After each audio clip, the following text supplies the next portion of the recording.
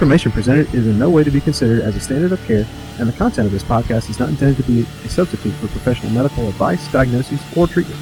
The information is provided with no guarantee. All content is for informational purposes only and does not constitute providing of medical, legal, or regulatory advice.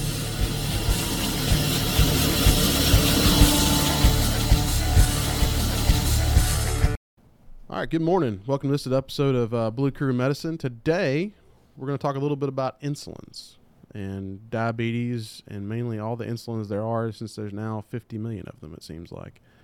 So today, joining me again is the Davis Holliday, one of our air care flight nurses, prized primarily on Air Care 4 out of Greenwood. And then my old partner and the Mark Randall, the redhead of the crew. Was a lot of gray in my lap the other day. Anyway, one of our longtime flight nurses here at Air Care. So welcome, guys. Glad y'all have you here this morning. So getting into it with insulin. So I pulled this straight out of Oxford Dictionary, which is maybe not the best place to do it, but it's pretty simplified when you break down what insulin is. So it's a hormone produced in the pancreas by the isolates of the Langerhans. Langerhans. Yeah. I want to make sure I get that German right. I know you're particular about it. Well, you know. Which regulates the amount of glucose in the blood. The lack of insulin can cause diabetes. Okay, so when we talk about insulin, a lot of us think of immediately come to my head as DKA. That's what I think of most of anything else. But people are on insulin every day. They're on sliding scales, and there's all kinds of different things that make insulin complicated. So one dose of insulin for me may be totally different than a dose for Davis, which may be totally different than a dose for Mark. So when y'all think of insulin, what do you think of? Well, I just think of, people that are having to manage their sugars at their house, frequent glucose checks and having to figure out what levels work for you and which insulin works for you best and when you got to eat compared to when you take your medicine and what happens when you don't eat. And, it's just a management of all their care put together. Yeah, I've seen insulin change significantly through the years. My dad was a very brittle diabetic, and we started off with the old Lente and Ultra Lente, and then whether it was porcine or bovine in origin and everything else, then through the recombinant technology, NPH and regular. Now we're into all these insulin analogs. One thing I remember is not only is your pancreas not producing enough insulin, some people's bodies are resistant to even all the different injectable or engineered insulins. Some people are incredibly sensitive to it. I seem to be sensitive to the regular insulins. I'm diabetic, for those who don't know. Found out the hard way 4 years ago. But I am sensitive to the regular insulin and regular insulin, Novolog, Humalog, etc. But I'm resistant to the long-acting insulins. So Dr. Sebastian and I do a lot of tweaking and juggling, and myself and Rick Carlton are about the only two that I know that work a steady night shift life and insulin-dependent diabetic, which throws another curveball into the whole mix. It's all about management. When I think of diabetic, everything is specific to that person. Everybody's different. Every pancreas is different. Everybody's cardiac workload's different. Everybody's metabolism's different. You think about type 1 and type 2. Type 1 is typically autoimmune driven. It's something you're born with. Usually kids find out about it more often than not. And they literally can't handle it. Type 2 I think of as a lot of the populace we see, which is overweight, or they've had a poor diet history or been worked a little bit too hard through life, and or their bodies just can't keep up. It's just over time. I've used all the fun stuff I had. I'll pick on Mark. He used to eat cupcakes every time that a certain comp spec would cook them. Hey, they're good. Yeah. But, you know, somebody else might eat half the tray. Over time, your body can't compensate for that. You think that brings up right after I got discharged from the hospital, that ComSpec made a pot or a pan of homemade Reese cups and called me and said, come get these. I'm like, you realize I just left the hospital with DKA, right? She's like, you got a bottle of insulin? Better living through chemistry. Which is true, but it's not the right way to do it. No, it's not. It's not at all. So let's talk about the regular insulin, the short acting, the stuff that most of us give all the time for DKA, trying to close the gap or what have you. Do y'all see a lot of patients that are on regular insulin these days, or is it more going to the analogs and the engineered insulins? It's 50-50 really. I mean, you go through and you see a history of diabetes, and it's you know, you never know what they're going to be on. You get to that second page in their med list, and sometimes it's regular insulin, sometimes it's not. You know, for me, it's really, you just have to get a good history on these folks, figure out what they're on. But it's like what we've already said, it's what their body can handle, right? It's what they like, really. And tagging on that, how often do you see these med lists that are printed out? Oh, this is everything that's been prescribed for 2 years. Yeah. So when we're reading it, you read this one and you read this one and you read this one, and their doctor has been juggling, trying to figure out which one works for them. Another clue, and we're not supposed to do a wallet biopsy, but if you do a wallet biopsy, it can clue you in. These newer analogs are more expensive. The newer insulins that are used in the type 2 situations are crazy expensive. So if you see somebody with no insurance or minimal insurance, you can infer they're probably on NPH and regular because it's cheaper. You know, you can go to Walmart even without a prescription and get a vial of Humulin R for $25. So, a lot of people have that also baseline of short-acting insulin. That's their backup. So, for example, you may be on some fancy, I like to call them engineered insulin that's long-acting or what have you, and then they may have a prescription and it'll print out in their med list of their own regular Humulin R or something. And you're like, all right, well, great. They're on Humulin. No, that's only when they need it or when they go to a birthday party and eat the entire coconut cake or what have you. And they're on, oh, I'll just take 2 units because it only takes 2 units. So when you think about dosing on these patients, it's important to know, Davis, to your point about knowing a really good history of what these patients can take.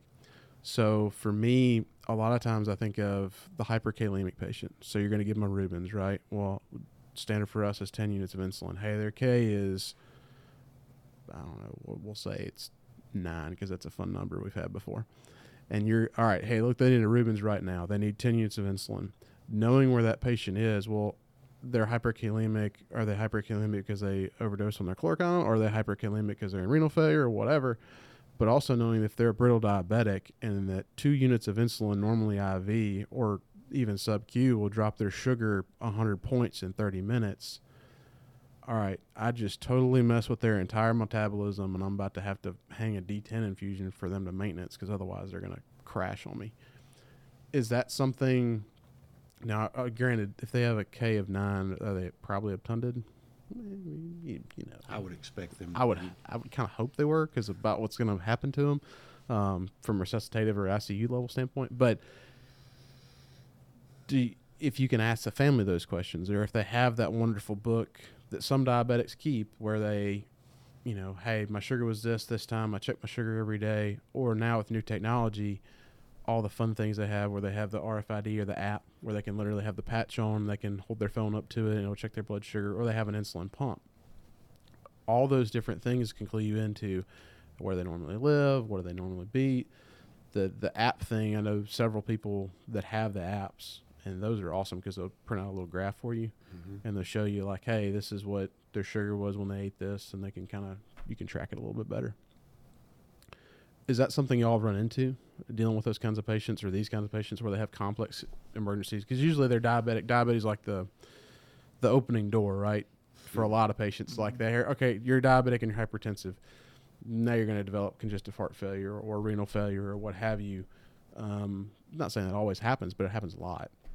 Are these patients y'all are concerned about, or something that like clues you in when you're still dealing with complex care? My biggest concern, honestly, when I get to somebody who is a diabetic, is their perfusion status. We've all seen sometimes people have these crazy high sugars, and you give them, 2 liters of fluid, and that can drop their sugar pretty significantly too. And then, if they're that fluid down, you give them that sub-Q dose, well, they're not perfusing very well, so that insulin's essentially doing nothing for you. And then when you get them a little resuscitated, then all of a sudden you've started your infusion, and then bang, here comes your sub-Q dose on top of it, and you really have to I'm really big on checking sugars more frequently than what's been told, just because I've seen so many DKAs drop super fast, and then you get into a whole other set of weeds that you can avoid. So my biggest thought on those is really perfusion status on those complex cases. That's the first thing that comes to mind every time for me. Yeah, perfusion is everything. But when we're dealing with it, that's our first issue or point that we want to address initially. Anyway, okay, their sugar's high. How high? I don't care. I'm addressing other issues. Sugar is more of a long-term correction thing. I'm worried about their perfusion. Their anion gap's going to be real wide. They're going to be acidotic. These are the things that's going to kill them today. The high blood sugar is going to kill them way on down the road. I'm not worried about that right now. However, just like David said, you give some regular insulin. You put them on an insulin drip. Well, then somebody gives them sub-Q insulin too. Well, which insulin did they give sub-Q because of all the weird onsets and durations of action?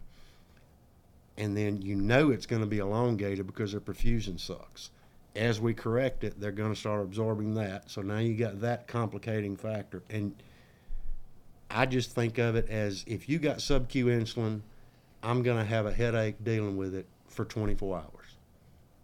And if you cover it for 24 hours, you're pretty safe to assume the only insulin they're getting is what I'm giving them now. You work with me long enough, I have several pet peeves, but the IV and sub-Q insulin, my head spins around at least 3 times when somebody says they did that.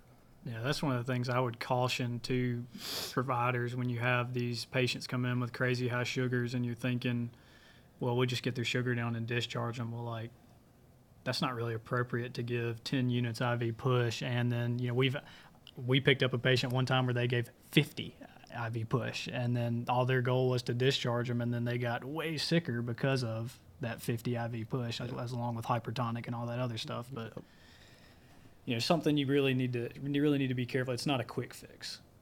And remember, the whole purpose of the Rubens cocktail, I guess we should say a true Rubens, is insulin, dextrose to counteract the insulin, calcium, and bicarb.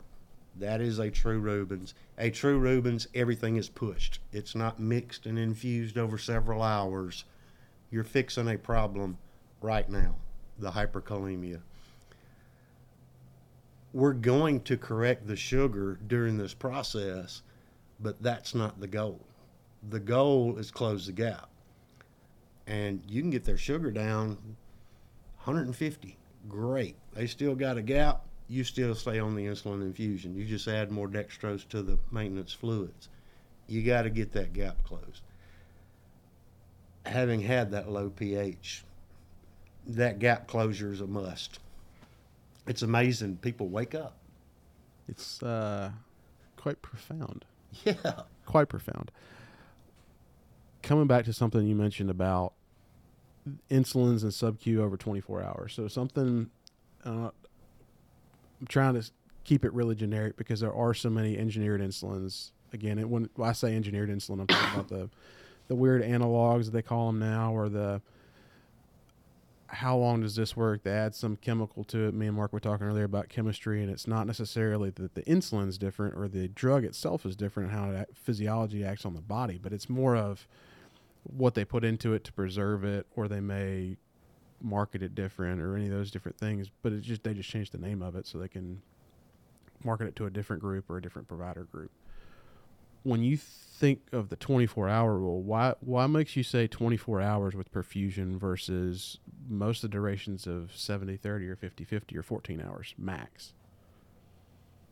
I guess it goes to, I am taking Glargine or Basaglar, and its duration typical is 24 hours in a normal perfusing person. Okay? So if you have poor perfusion, you also have poor absorption. So that's going to extend the duration of action. If you have normal perfusion, you can count on 24 hours. Dosing of it on an everyday basis, most people take it every 24 hours. But studies have shown that at 12 hours, you lose a little efficacy. So I take a large dose at night because that's when I'm awake. Then I take a smaller dose in the morning to make up for that 12 hours. And that covers me when I'm sleeping. With like Degludec, I think I'm pronouncing it right, I'm not sure.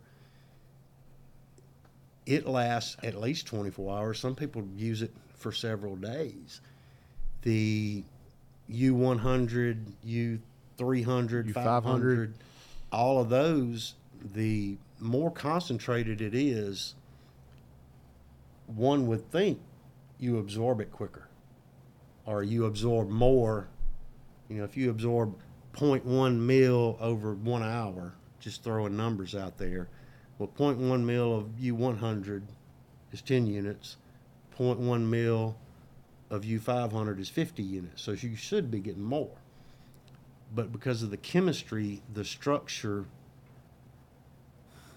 to make it stable, it inhibits absorption. So it's a stronger, but it's a smaller volume, so there's less room for receptors to get to, so it gets absorbed even slower, increasing your duration of action. It's like we were saying, it's all playing with the chemistry of it, and even injection sites. You do hip versus belly versus shoulder versus any of them can change, especially like a lot of people use their abdomen. Right. A lot. Well, and that's what you're taught. That's what the diabetes educators teach. But if I have a little more cushion in my abdomen versus in my hips, that can slow your absorption rate because it's got to go through the sub-Q fat. Right. So all those different things. And for those of you listening, when we talk about U100, U300, U500, it's just the concentration of insulin. It's still Humulin. It's still insulin. It's just how much of those insulin molecules are in a certain amount of volume of solution. Yeah. So U500 is usually 500 units in 1 cc versus Humulin 100 is 100 units in 1 cc. When we talk about some of the common ones, so Lantus, 70-30. When you talk about 70-30, a lot of people think, okay, well, 70 is a better number for me. It's got to be more. To your point, it's not necessarily more. It may last longer versus Human Lantus 50-50 if you have that. Right. So the 50-50, even though it's a less amount of insulin at that time or receptor sites available, it's actually more receptor sites available, even though the concentration sounds less. Am I explaining that right? Mm-hmm. Versus 70% is more insulin, but the same amount of receptor sites, so it's not going to be more. Right. It's not going to change your sugar any faster. And something to keep in mind for the providers, your combination insulins are not recommended for normal diabetes therapy. They're recommended for people that don't do a good job trying to take care of themselves. There are a lot of people out there, a lot of diabetics out there that They do everything possible. They try.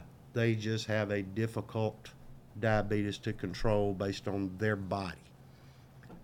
Some people don't take care of themselves.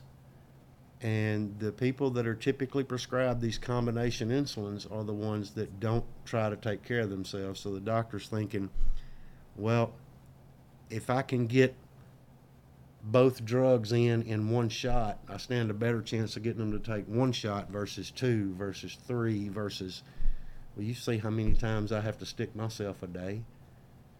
It's not a big deal to me. It's a tiny needle. I mean, skeeters hurt worse than that insulin. Especially the shot pterodactyls does. around here. Yeah. But something to keep in mind, when somebody's on that, they have I don't know another way to say this, a bimodal distribution. You're going to get an initial onset and peak of action, and then you're going to get a later, because you have a rapid absorbing and a slow absorbing insulin mixed together, and it confounds everything from a provider standpoint. I think of it more of when I see 70-30, immediately in my head I go, okay, 70-30, that's like rolling hills. So I get an initial peak, and then usually 2 to 3 hours later I'm going to get another peak where it kind of rolls up and gets again. Those are the ones that are really complex to me. So they say, okay, well, look, I know my glucose is high. It's 500 a day. I came to the ER. I'm in DKA.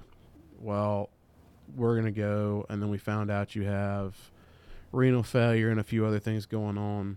Well, yeah, I doubled my Lantus 70-30 today because I knew my sugar was high. So, and then they start playing this lab game. We realize, hey, you're in DKA, you're renal failure, all these things. And then you see one of us or a couple of us, and we're like, all right, cool. Well, when did you take your 70-30? Oh, well, your blood pressure was 80/40. Well, they're not perfused. So when I get your blood pressure up and I put you on that little norepi dose of 5 mics a minute, and I start getting established in perfusion, what's my peak really going to be? How far down the road am I going to play? And that's kind of bringing all this stuff together. We're talking about with perfusion. How hard is it to manage these patients can be totally dependent on what they did and then each individual body. But Davis, to your point, you got to watch them. That's why it's important to recheck your sugars frequently. Because if you're dropping your sugar more than 100 an hour, you have an infusion that you can titrate. Regardless of what happened before, they're going to be on an infusion. I mean, you can cut it off if you want, if they're dropping too much. But that's when you start adding in, like, okay, do we need some dextrose fluids going in here? Do we need to cut our infusion of insulin back to manage what's happening right now? Regardless of what's going on, it just comes back to you got to check their sugars really frequently. And something else you mentioned when you initially talking about perfusion, every one of us is radial pulse, pedal pulse, right? Great. Now you have a 30-year long-term diabetic with purple feet on a good day. Keep in mind these people don't have normal perfusion on a good day, and we're seeing them on a bad day.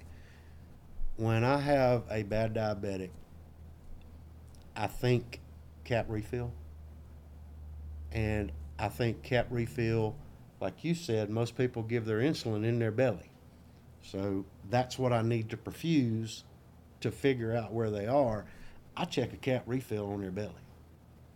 And that gives me an idea of perfusion, somewhat based on what insulin they're taking, an idea of what is going to be my absorption rate, what kind of time frames am I going to be looking at, distribution curvature.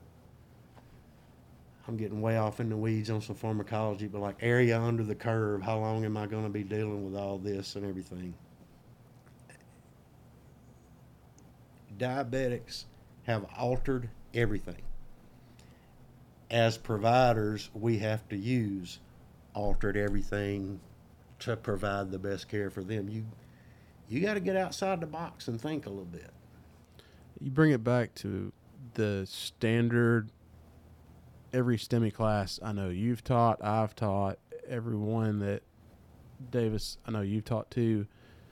You start going through differential diagnosis and you talk about special populations in patients. We teach this in our basic first responders, first hands class. Diabetics don't play fair. It's the line I always use, but it's the same with MIs. It's the same with strokes. It's the same with everything you can think of in emergency medicine. Insulin is no different. I know we're talking about the drug today and how it reacts with diabetics, but those patients don't play fair, so don't assume that every insulin is the same or every patient's going to react the same to that insulin. Right. There. Yeah, you can't. If you're in an ICU and you've taken care of the same patient for 2 or 3 days, you can kind of predict. But if you're in our world and you walk in and, hey, I'm Mark, I'm Will, I'm Davis, you got to go with what you have in front of you, and it ain't a whole lot. No. Another challenge that we deal with a lot with insulins, understanding there's so many changing drugs, there's so many different drugs that are out there these days, that is the patient a DKA, is it HHS, have they ever taken insulin before? When you see a wide gap, we all know we're going to insulin. You see that wide gap of 25. All right, so for those of you listening, when we talk about gap, we're talking about positives minus negatives, and that gives you your gap. It's the easiest way I know to explain it as far as ions on your chemistry. When you look at an insulin and you say, all right, well, you're on, say it's somebody that is complex, and they're on Lantus, they're on a sliding scale of regular R when they last ate, and they're in DKA, and their sugar is 275. I picked that number for a reason, and I think both of you know where I'm going with it. The euglycemic DKA patients, so their sugar's normal. They're supposed to be on all these insulins. Oh, yeah, and they're on, I don't know, this handful of other little shots that they're doing experimental. They're on a SGLT2 or something else. When you think of those patients, they're like, all right, they're euglycemic DKA because their gap's 25. Does that change your management? Or does that change how much insulin you're thinking, hey, this patient really needs? Not really. I mean, because when you get to that point, even if they come in and their sugar's 600 when you start, you get to eventually in their point where their gap will still be open and their sugar will be 250 or whatever. So it just comes down to your fluid management at that point. Because you're going to need to start giving them dextrose, and you're going to need to give them insulin infusions, and you just need to manage, then you get into the potassium realm where they start needing fluids with potassium, and so the management is the same. It's just a matter of where you start and how fast and how slow you are about it. Yeah, managing their potassium, protecting their heart against that, closing that gap, is everything. Are they going to need adjustments in most typically the SGLT2 inhibitor? Yes. Are we going to do that adjustment today? No. We're going to manage this just like we do every other ketoacidosis, whether alcoholic, starvation, whatever. You're going to manage that the same, but the problem is going to be on the internal medicine doc later, who's going to manage this patient ongoing. And, hey, we need to back off on this, or we need to back off on this one, go up on this one. Another confounding factor is people wanting to use these SGLT2s to lose weight. It does cause some weight loss. Problem being with that, you said early, most insulin-dependent diabetics are diagnosed in childhood. Well, what do kids do? They eat, convert food into something else, and grow, right? So their insulin needs are constantly changing. Is it football season? Is it baseball season? Where, you need a bigger carb load for football practice, football games, or you're a Nintendo gamer. They're not going to need as much, even though they're growing, let's say, at the exact same rate. there's so many different things that you're trying to juggle on a daily basis that complicate matters way before any of us ever get involved. Then when we get involved, okay, what have you been doing? Are you trying to lose weight? So now we have this a problem that I ran into recently. They've got me on Victoza, which is one of the SGLT2 inhibitors. And it has a dual mechanism of action. It decreases gastric emptying rate, and it decreases absorption in the duodenum. So you get a full feeling. Your body doesn't absorb all the nutrients. That's where your weight loss comes in. But it's also where your blood sugar control comes in. Leaves you feeling full. But if you're not absorbing all these nutrients, you feel hungry. So hungry and full to the point of nausea is a nasty feeling. And we did some juggling. I'm not going to say who we was, but we did some juggling and got everything correct. And it takes time to figure that out for each individual patient. And it takes time for the patient to change too. You can't expect, most of the stuff we deal with, we do something we expect to change. This is stuff that, okay, I'm going to do this. Now we got to give it a few days and see what happens. Then I'm going to do this and give it a few days. And that's outside of our world. None of us think in those time frames.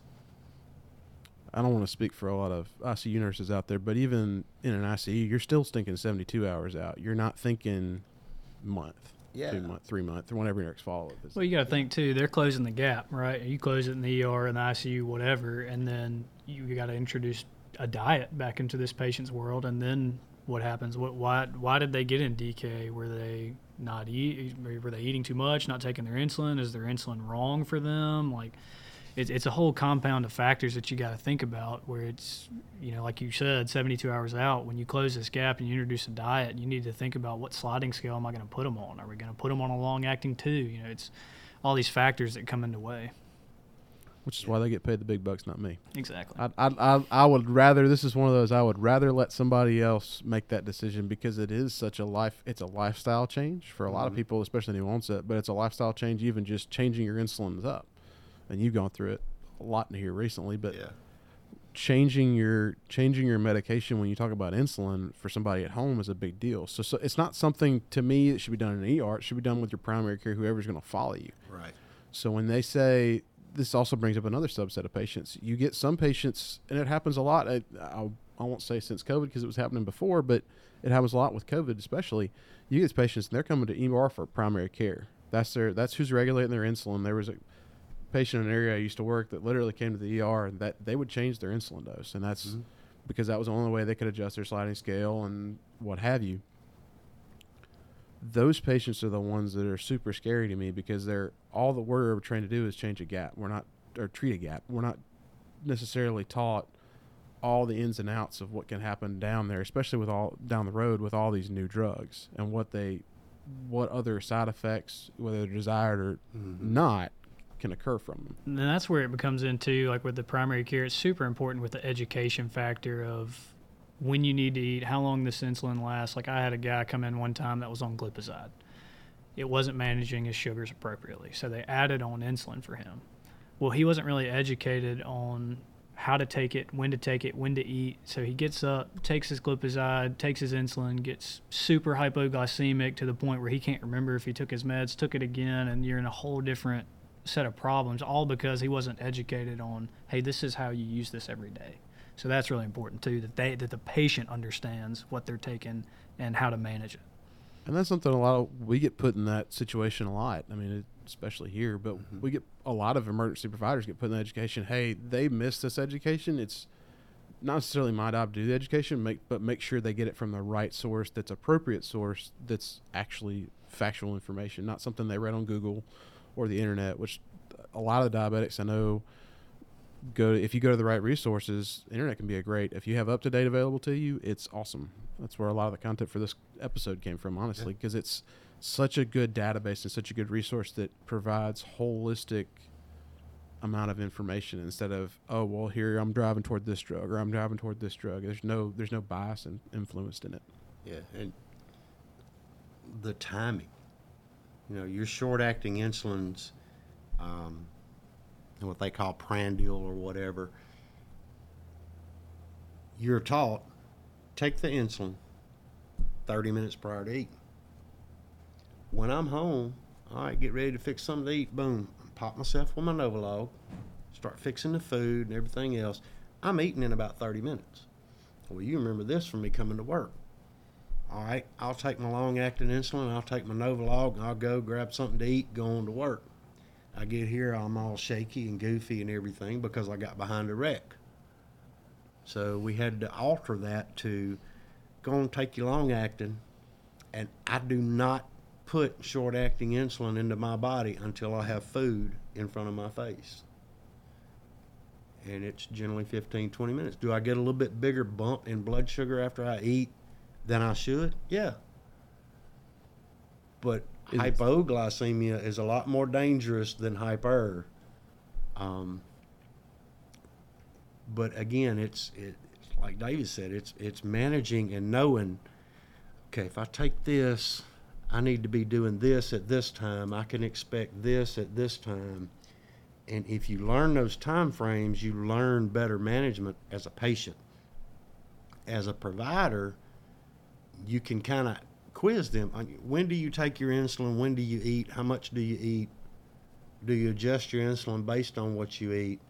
And that gives you an idea of whether this person is just not paying attention, not taking care of themselves, or they're rote following directions but not tweaking.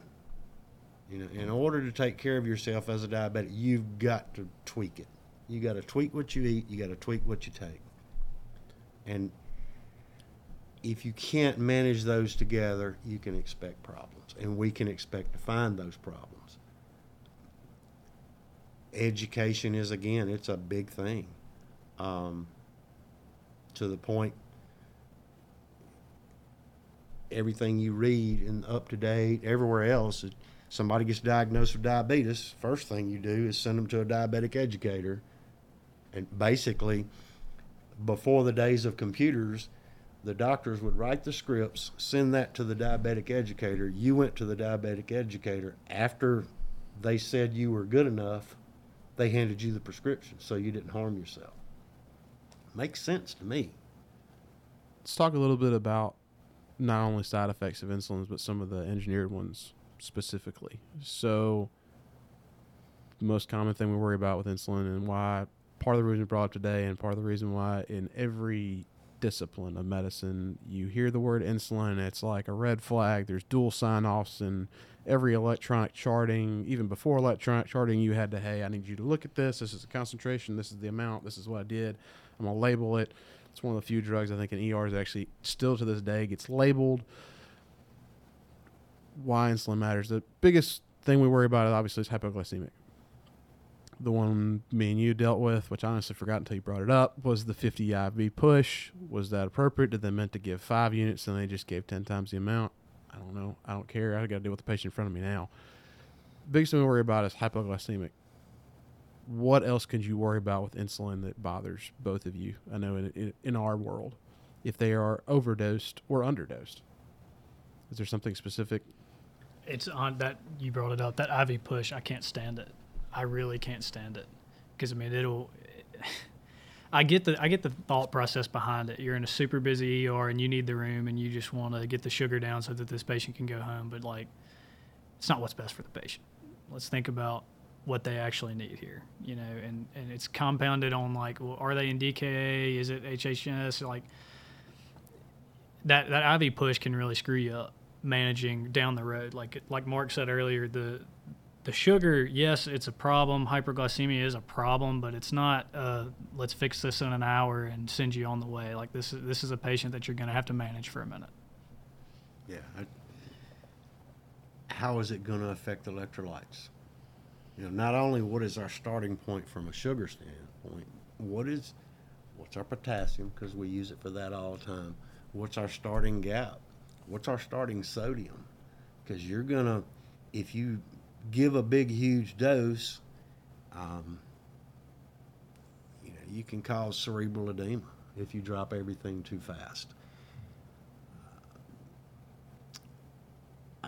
Like David said, it's a long-term management thing. I think people get way too wrapped around the axle about blood sugar. And yes, it's a big deal, but it's not. Blood sugar in itself is not an emergency. Another thing to think of is, what is this person's set point? Whether we're talking sugars or anything else, you remember this with me. For the longest time, if my sugar when I got out of the hospital, my sugar got below about 150, I felt like death warmed over. My brain was hypoglycemic. I was at home once, checked my sugar, it was 118.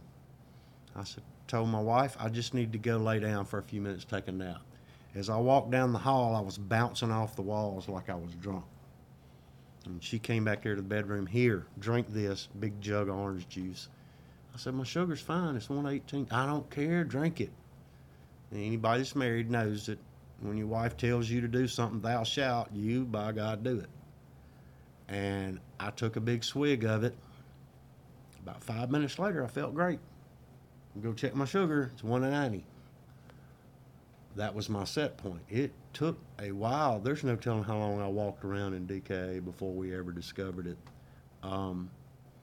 It took a while to get to where I felt okay in that 70 to 110 range. I feel best 100 to 150. And as long as I'm in that window, I'm happy. Honestly, especially at work, if it gets below 100, I start watching it close, because I know I'm likely to teeter down. And if this person's set point that we're treating, if their set point's 250, and we give them a big slug of IV insulin, now they're all confused. Okay, wait a minute, check their sugar. It's 118. Oh, well, that ain't it. Let's scan their head. So now we got increased cost to the patient, increased cost to the hospital. You pull somebody from the ER to take them to the CT scanner, all because you confused them, because here's their set point. Instead of this textbook. Not everybody lives in the textbook. The thing too with patients when they get high blood sugars, if they're insulin naive, you don't know how they're going to react. So if you give that big slug of IV insulin, you may drop them seriously fast. And you get into cerebral edema and having to do the CT scans and all that stuff. So just, in my mind, just totally avoid it. Yeah. And my dad was one of those that literally you could show him a vial of regular insulin, drop his sugar 100 points. Mm-hmm. And he was truly sensitive. He was truly, they used the term brittle back then. If he took any insulin, the regular insulin, it was micro doses. That brings up two other points I wanted to make sure of. One was kids. So kids, you start that 0.1 units per kilo per hour dose. We're all used to it. What's their metabolism rate? You get that kid with a really high heart rate. They're already sick from some of their insult, and they're in DKA on top of it. So they had pneumonia. Well, then they didn't take their medicines like they're supposed to, and now they're in DKA, and you get this complex patient. If their metabolism's up and they still have the catecholamines left to throw everything in totally, not that I'm talking about a patient we had at all, totally in overdrive, you deal with a patient that's going to drop their sugar faster with the insulin you just gave them, and they will go from 300 to 200 in 20 minutes. So then now you're putting them on D10 or D12.5 or D25, whatever you got to do to counteract it so you prevent that cerebral edema. Especially kids. I mean, I can't tell you how many. It's almost the majority of kids that I come in and immediately I check their sugar, what the hospital checked, what I checked, and I immediately cut the insulin infusion down. Mm-hmm. Which is why, given that 10 unit or whatever IV slug, it can really set you behind the 8 ball when it doesn't need to. you hear people say this around here all the time. They didn't get in DKA in an hour. We don't need to correct it in an hour. If you just take your time, everybody does better. It's easier on you as the provider. It's easier on the patient's physiology. It's just slow down. The other thing I wanted to bring up is trauma. So you deal with patients that it's a traumatic event, and you're talking about their normal. Well, their normal was 118. Okay, they were in a traumatic event. Chicken or the egg? Their low blood sugar caused them to wreck, and now that's why we're seeing them, and they're altered. Okay, great. That's one thing. They're going to get you can't rule out a head bleeds. They're going to get the scans and all the stuff too. But does the traumatic event, say it happened, we're getting toward hunting season here around here, and they don't get found for 6 hours. They fall out of a deer stand. Well, they are on, we'll say something easy. Nothing, one of the insulins that's short acting relatively, but they didn't eat and they haven't eaten, and now they've gone through this metabolic event where everything got thrown in overdrive because they were hanging upside down for 6 hours, and now their sugar is 70. Well, yeah, that's in a normal range, but you get to them, they don't have their meds when they go hunting. Most people don't carry the list, and I wish more people would put it in their phone of like, hey, I'm a diabetic and this is what I'm on, but you may not know. So are you wrong to give them a little bit of D5 and bring them up, or are you wrong to assume that may be a problem?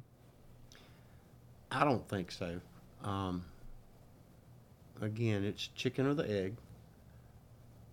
The easiest thing to do is raise their blood sugar, see if their mental status improves. If it does, then we know that was it. If it doesn't, then we know we have to chase another rabbit.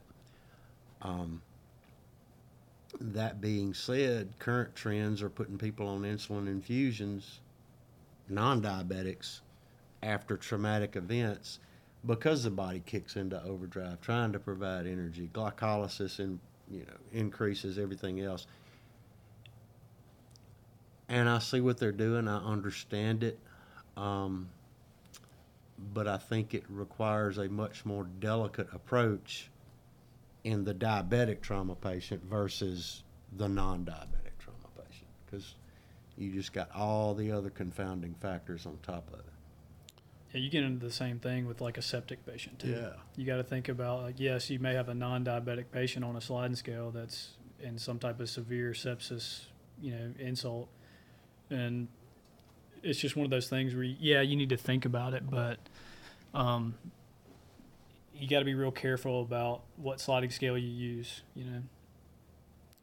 A lot of them, they're very complex. There's a whole, you can go on the internet and look all day, there's a whole different tables of they're going to do this for this insult or this for this. If you start with this creatinine, you're going to get this. And it's a complex thing and not something to take benignly. It's also something not to miss. So if you're doing these interfacility ICU to ICU transfers and you're dealing with, I'm going to pick on the trauma patient since you brought it up, that's doing the glycolysis stuff where they're on insulin and usually D5. Okay, well, normally, I'll throw myself under the bus. If I walk in and a patient's on a D5 maintenance infusion, first question I ask is, why are they on D5? Second question, I'm thinking in the back of my head, I'm like, all right, I'm going to throw this in the garbage because I don't want to have any more infusions transporting somebody than I have to. Mm-hmm. So is this something I can turn off? Well, yeah, they're on that and they're on insulin at the same time, or they're on a sliding scale of insulin, but they're on this D5 infusion at whatever maintenance rate they pick. Just shutting that off is something you can't just do. It's going to throw the body into such a metabolic nightmare. I think of it kind of like we do the kids in DKA. You got your D5 containing solution, D5 and a half, D5 normal, whatever flavor of the day, your insulin. This is over here, this is maintenance. All this is resuscitation. And I just separate it out, and this is what we got to have to maintain the status quo. This is what we got to have to fix whatever it is we're trying to fix. And if you keep it separated, I think it simplifies it. Yeah, we're dealing with more bags and drips and pumps, but well, you and I have done this. The pumps that we're going to be playing with are going to be sitting in front of us. The ones that are maintenance, we got them sitting way over here, and it's for that reason of leave this alone. Let's fix everything via this mechanism over here. That patient situation specifically, I mean, you should do it on every patient, but that patient specifically, it's important to get a history. You know, get whatever nurse or physician you're getting a report from. It's really important to ask, you know, why are they on this? Is it something we can throw in the trash can to save a line, or is it something we need? And hopefully, you know, you can get a good story. It doesn't always happen that way, but. So I want to talk a little bit about specifically SGLT2s. The reason why is they've become so popular now. We dealt with a case as a program, was that 3 years ago? Yeah. We had an HHS case, and it was due to SGLT2s. But it provided education for our entire team. It was just a unique case. The patient was HSS, and it's purely because of this. When you think of SGLT2s, couple things I think of the unique uses for them. They do great for diabetics for a lot of times. They also do well for other patients you're trying to manipulate their metabolism, or you're trying to manipulate their function as far as their kidney function, liver function, all those fun things. Cardiac patients have become where they are on them all the time, trying to improve their cardiac output, and part of the side effects of it is it reduces preload and it reduces afterload. So in theory, your heart can work better. Now it's in conjunction with all the other fun heart failure medications that are out there. These are usually the patients that are on a Sacflomeds, I believe is the technical term. But when you talk about these patients, again, it's not a drug you can just throw away. It's not something you need to ask somebody, all right, well, you're a diabetic and you have been diagnosed with congestive heart failure. You get that interfacility transfer, and the diagnosis list is half a page, and then you get the med list, it's 5 pages, and you're like, all right, what out of here actually matters? And you go through and you look up and you see Invokana on there, which the other name, I'm going to try to say this properly, canagliflozin. That's what I'm going to go with. Most of them end in flolazine. That's how I remember them. But Invokana is a pretty popular one. I've seen a pretty good bit. Mm-hmm. Why are they on Invokana? Well, they're on metformin and Invokana, and they're on a sliding scale insulin. That doesn't necessarily mean, to me, when I only see those 3, I'm like, all right, well, those usually don't go together. They sometimes do, but they don't always. Why are they on the Invokana? That's something else you need to relay as far as transferring a patient, whether you're picking them up from home or you're doing this interfacility or scene or whatever, and you're dealing with us. Hey, they're on Invokana. They're on something. I don't know why. It may be some other reason. It may be for cardiac index, or it may be for renal perfusion. But they're on a SGLT2 for a reason.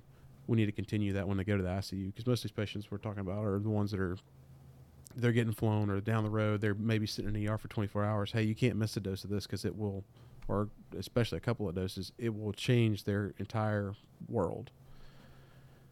Is that something that y'all have run into, or is that something that, as far as Invokana or any of the other ones, y'all are seeing more and more of those? Is that just me? I think it's becoming more common. It's becoming more of a mainstream thing in your poorly controlled CHF patients.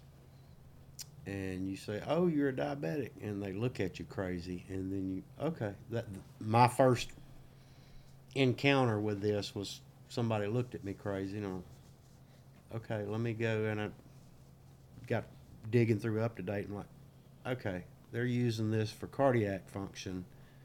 Yeah, you got to keep an eye on their blood sugar. Most of these drugs do more of a stabilizing blood sugars by inhibiting glycolysis, and then the whole, like I talked about with Victoza, decrease your gastric emptying, decrease the absorption duodenal. So they don't have a huge effect on blood sugar. You're typically not chasing sugars when you run into this. If you see a combination and they're on glucophage 2 or metformin, other name, okay, this person's probably a type 2. Or they may be like me, they're a type 1, but they have this tiny, tiny bit of pancreatic function So we're going to kick this in too. Just remember, just because you see insulin doesn't make this patient a type 1 diabetic. So type 2 diabetics, your CHF patients on one of these inhibitors, yeah, you may see some blood sugar issues, but don't get all wrapped around the axle about the blood sugar. That's typically not the issue that we're dealing with here. I think we're going, especially in this area, we have so much CHF. I think we're going to see more and more of it as a function of it becomes more mainstream and cost. I think cost is going to be the prohibitive part. Prescribing, yeah. That's what's going to drive whether it spreads or not. For an example, I found this out through a letter from our insurance company that Victoza out-of-pocket cost is $1,290 a month. Most people aren't going to pay that, whether they have it or not. Rich folks are going to say, no, I ain't paying that. I'll take something different. But I think as it becomes more mainstream on the CHF population, I think that will drive the cost down a little bit. I think a prohibitive factor is these drugs can promote, I say can, not will, promote weight loss. And I think they're being... For the same reason they're used for cardiac index, cardiac output. It increases your metabolism, increases everything else, drops your preload, drops your afterload, and it helps the vasodilate. All that stuff contributes to weight loss too. Yeah. When you increase your cardiac output. The scariest scenario for me is you have somebody that's prescribed one of these and they're like, okay, well, great, it's working. They get it the first couple of weeks and they've lost 5 or 10 pounds. I'm just picking numbers out of my head, folks. Yeah. But they take this for 2 or 3 weeks, see these great results. Well, now I'm just going to take more, right? Because it works the same way. Yep. And then you end up with this patient that does have this weird reaction, whether it's they're hypoglycemic and they start playing with blood sugar numbers, or they have this, I'll throw a cocaine MI picture at you. Mm-hmm. They have a cardiac workload that's just too hot and it's given too much. They get the red flush skin, their distal extremities are, increased poor function, increased function, all these different things, and they didn't have that before. Was that because they lost weight, or is that just because of the effects of whatever they've been taking? Do y'all think that will be this scenario I'm bringing up? Do you think that's a problem? Do you think that could occur? I mean, anytime you just stop a medicine, I mean, it goes back to the education deal. Like let's say you lose the 5-10 pounds, and then you're just like, okay, I've reached my weight loss goal, and I'm going to stop. That's kind of what scares me, because that's what I picture this going on, right? Like you got somebody that's trying to make a weight for whatever, and they get to their goal, and they say, okay, I'm done. Well, what happens now? Does their body just say, all right, well, that's not there, I'll go back to normal? No, that's not what happens. It goes back to the education of why are you taking it? How can you stop taking it? Is it something that you need to taper off? It's really a function of a primary care provider to educate how to take it, when to stop, how to stop, because that's something that's just as important as taking it. Yeah, it's all those drugs are they're a taper up drug and they're a taper down drug, and it's an induced ketosis. So you're inducing a potentially complicated medical condition to lose weight. I would say for a desired outcome. Yeah. So you're getting this desired outcome, but it's not free exercise and a diet. Luckily, most people that subscribe to the true weight loss program through one of these things, they take it once a week. And that kind of goes to the duration that I was talking about earlier. That simplifies it a little bit because it's not playing with your blood sugar that much. It's just that induced keto. They just want that little bit of starvation ketosis is what it's called in the textbooks. But like David said, oh, hell, losing weight. Well, I don't want to OD myself. I'll just take it twice a week. Instead, oh, well, that's even better. Hell, now I'll take it once a day. Next thing you know, they're in the ER. That brings a lot of these insulin patients, and the reason I wanted to call it insulin is they are on so many different things for different reasons. They play this cocktail game, if you will. But everything we keep saying it over and over again, it's based off of history. It's understanding a good patient, being able to talk to the patient or talk to their family or use the med list clues like we all do all the time. But to figure out, hey, how did they get here? How did they get in front of me in an emergent situation or a resuscitative situation? Did they change their diet? Did they change, oh, well, great, I'm on Invocana. Or I don't know which one they're prescribing the most for weight loss, but they're on Invocana, great. Well, they haven't eaten in 5 days because of the starvation ketosis. Well, now they just threw themselves into all kinds of fun things. And they're in renal failure because they haven't drank enough water and they're hyper K. The one I have seen in the ER here recently was a hyperkalemic patient that was on Invocana.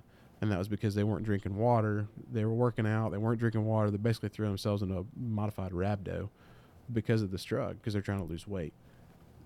That's part of the reason I wanted to do this episode specifically, is just awareness of, hey, these drugs are out there. They have these great, wonderful resources that are awesome, but they need to be used, to your point, or both of y'all's point, carefully.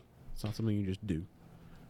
Another thing, as you mentioned all that, I know one of the regimens, they take the drug once a week, and the regimen itself, they take the drug once a week, they take a shot of vitamin B12 once a week to kind of make up, but then the regimen itself pushes a lot of protein. Okay, great, you're getting calories on board, but what does high protein cause? Renal failure. So it, just like everything else in life, it's a juggling act. Problem being, most of the world can't juggle. Especially not more than 3 things at once. Yeah. So, guys, appreciate anything else you want to add talking about insulin in general? No, I just feel bad for the hospitalists managing all these Oh, medications, God man. almighty. The continuing of the med list is tough, and I get it. Well, and figuring out what's current, what's not current, what did they get filled? Because Meemaw she only has X amount of money in her budget for drugs for the month. So what does she view as the most important? What does she get filled? Or early on in COVID, where shipping was a huge problem. Oh, yeah. And you get somebody in a small town that goes to a small town family-run pharmacy, they don't have enough purchasing power to get everything filled. So now We're going to substitute drugs. X with Y. And Yeah, it's kind of like after Katrina.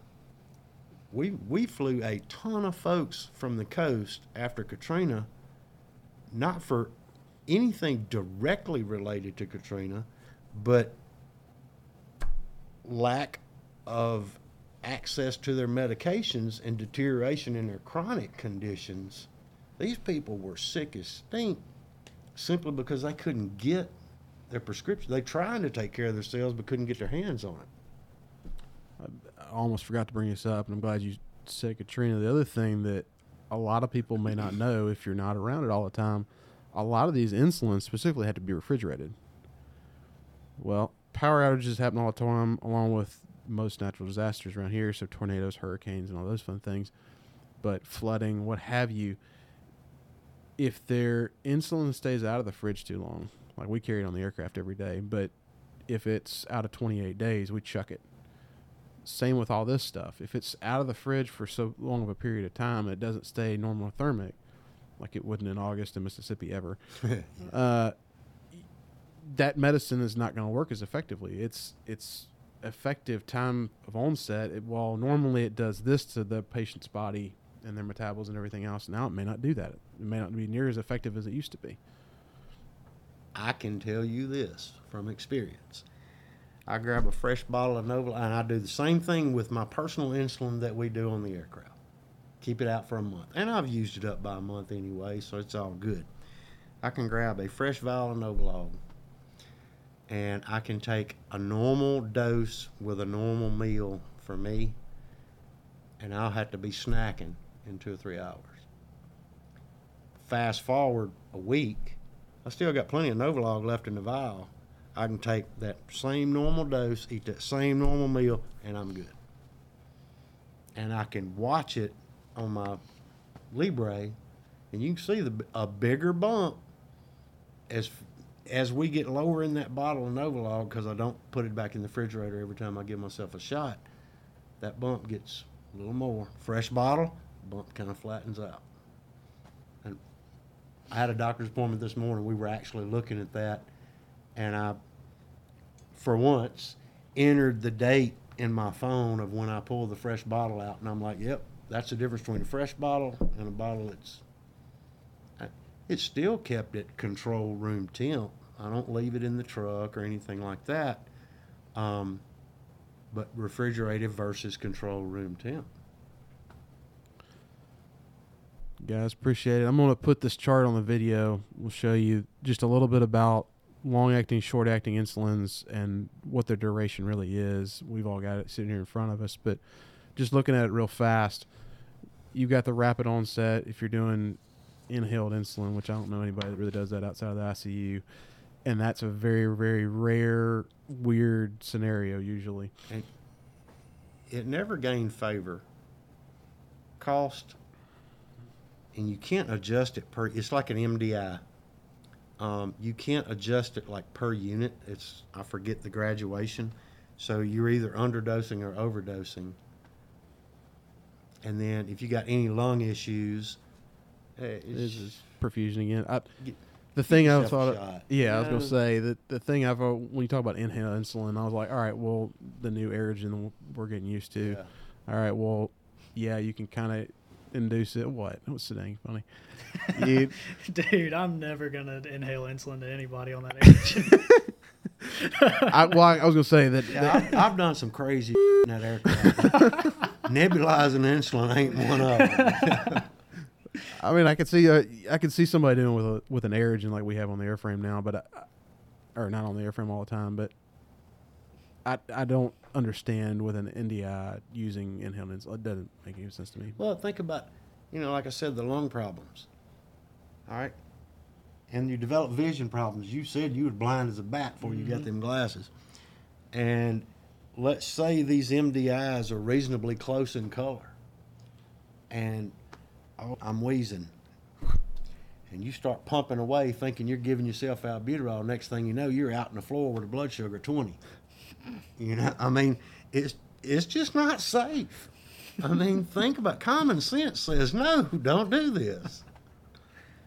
Going down the list on this chart, you got rapid onset, which is one of those. The short, regular U100s, which is what we're pretty well used to. Some of the longer acting like Detamir, Gargine, all those different things. The chart's really good. It shows you how long it's really going to stay in the body. So how long are these things going to really last? Again, that high molecular load, what it's really going to take for the body to metabolize them out. It's a really good, to me, and Mark found it, it's a really good visualization of what we're talking about, of how long things are really going to stay in the body and how long it's going to stay there. Well, guys, appreciate your time. Thanks for coming today. This has been a presentation of Blue Crew Medicine.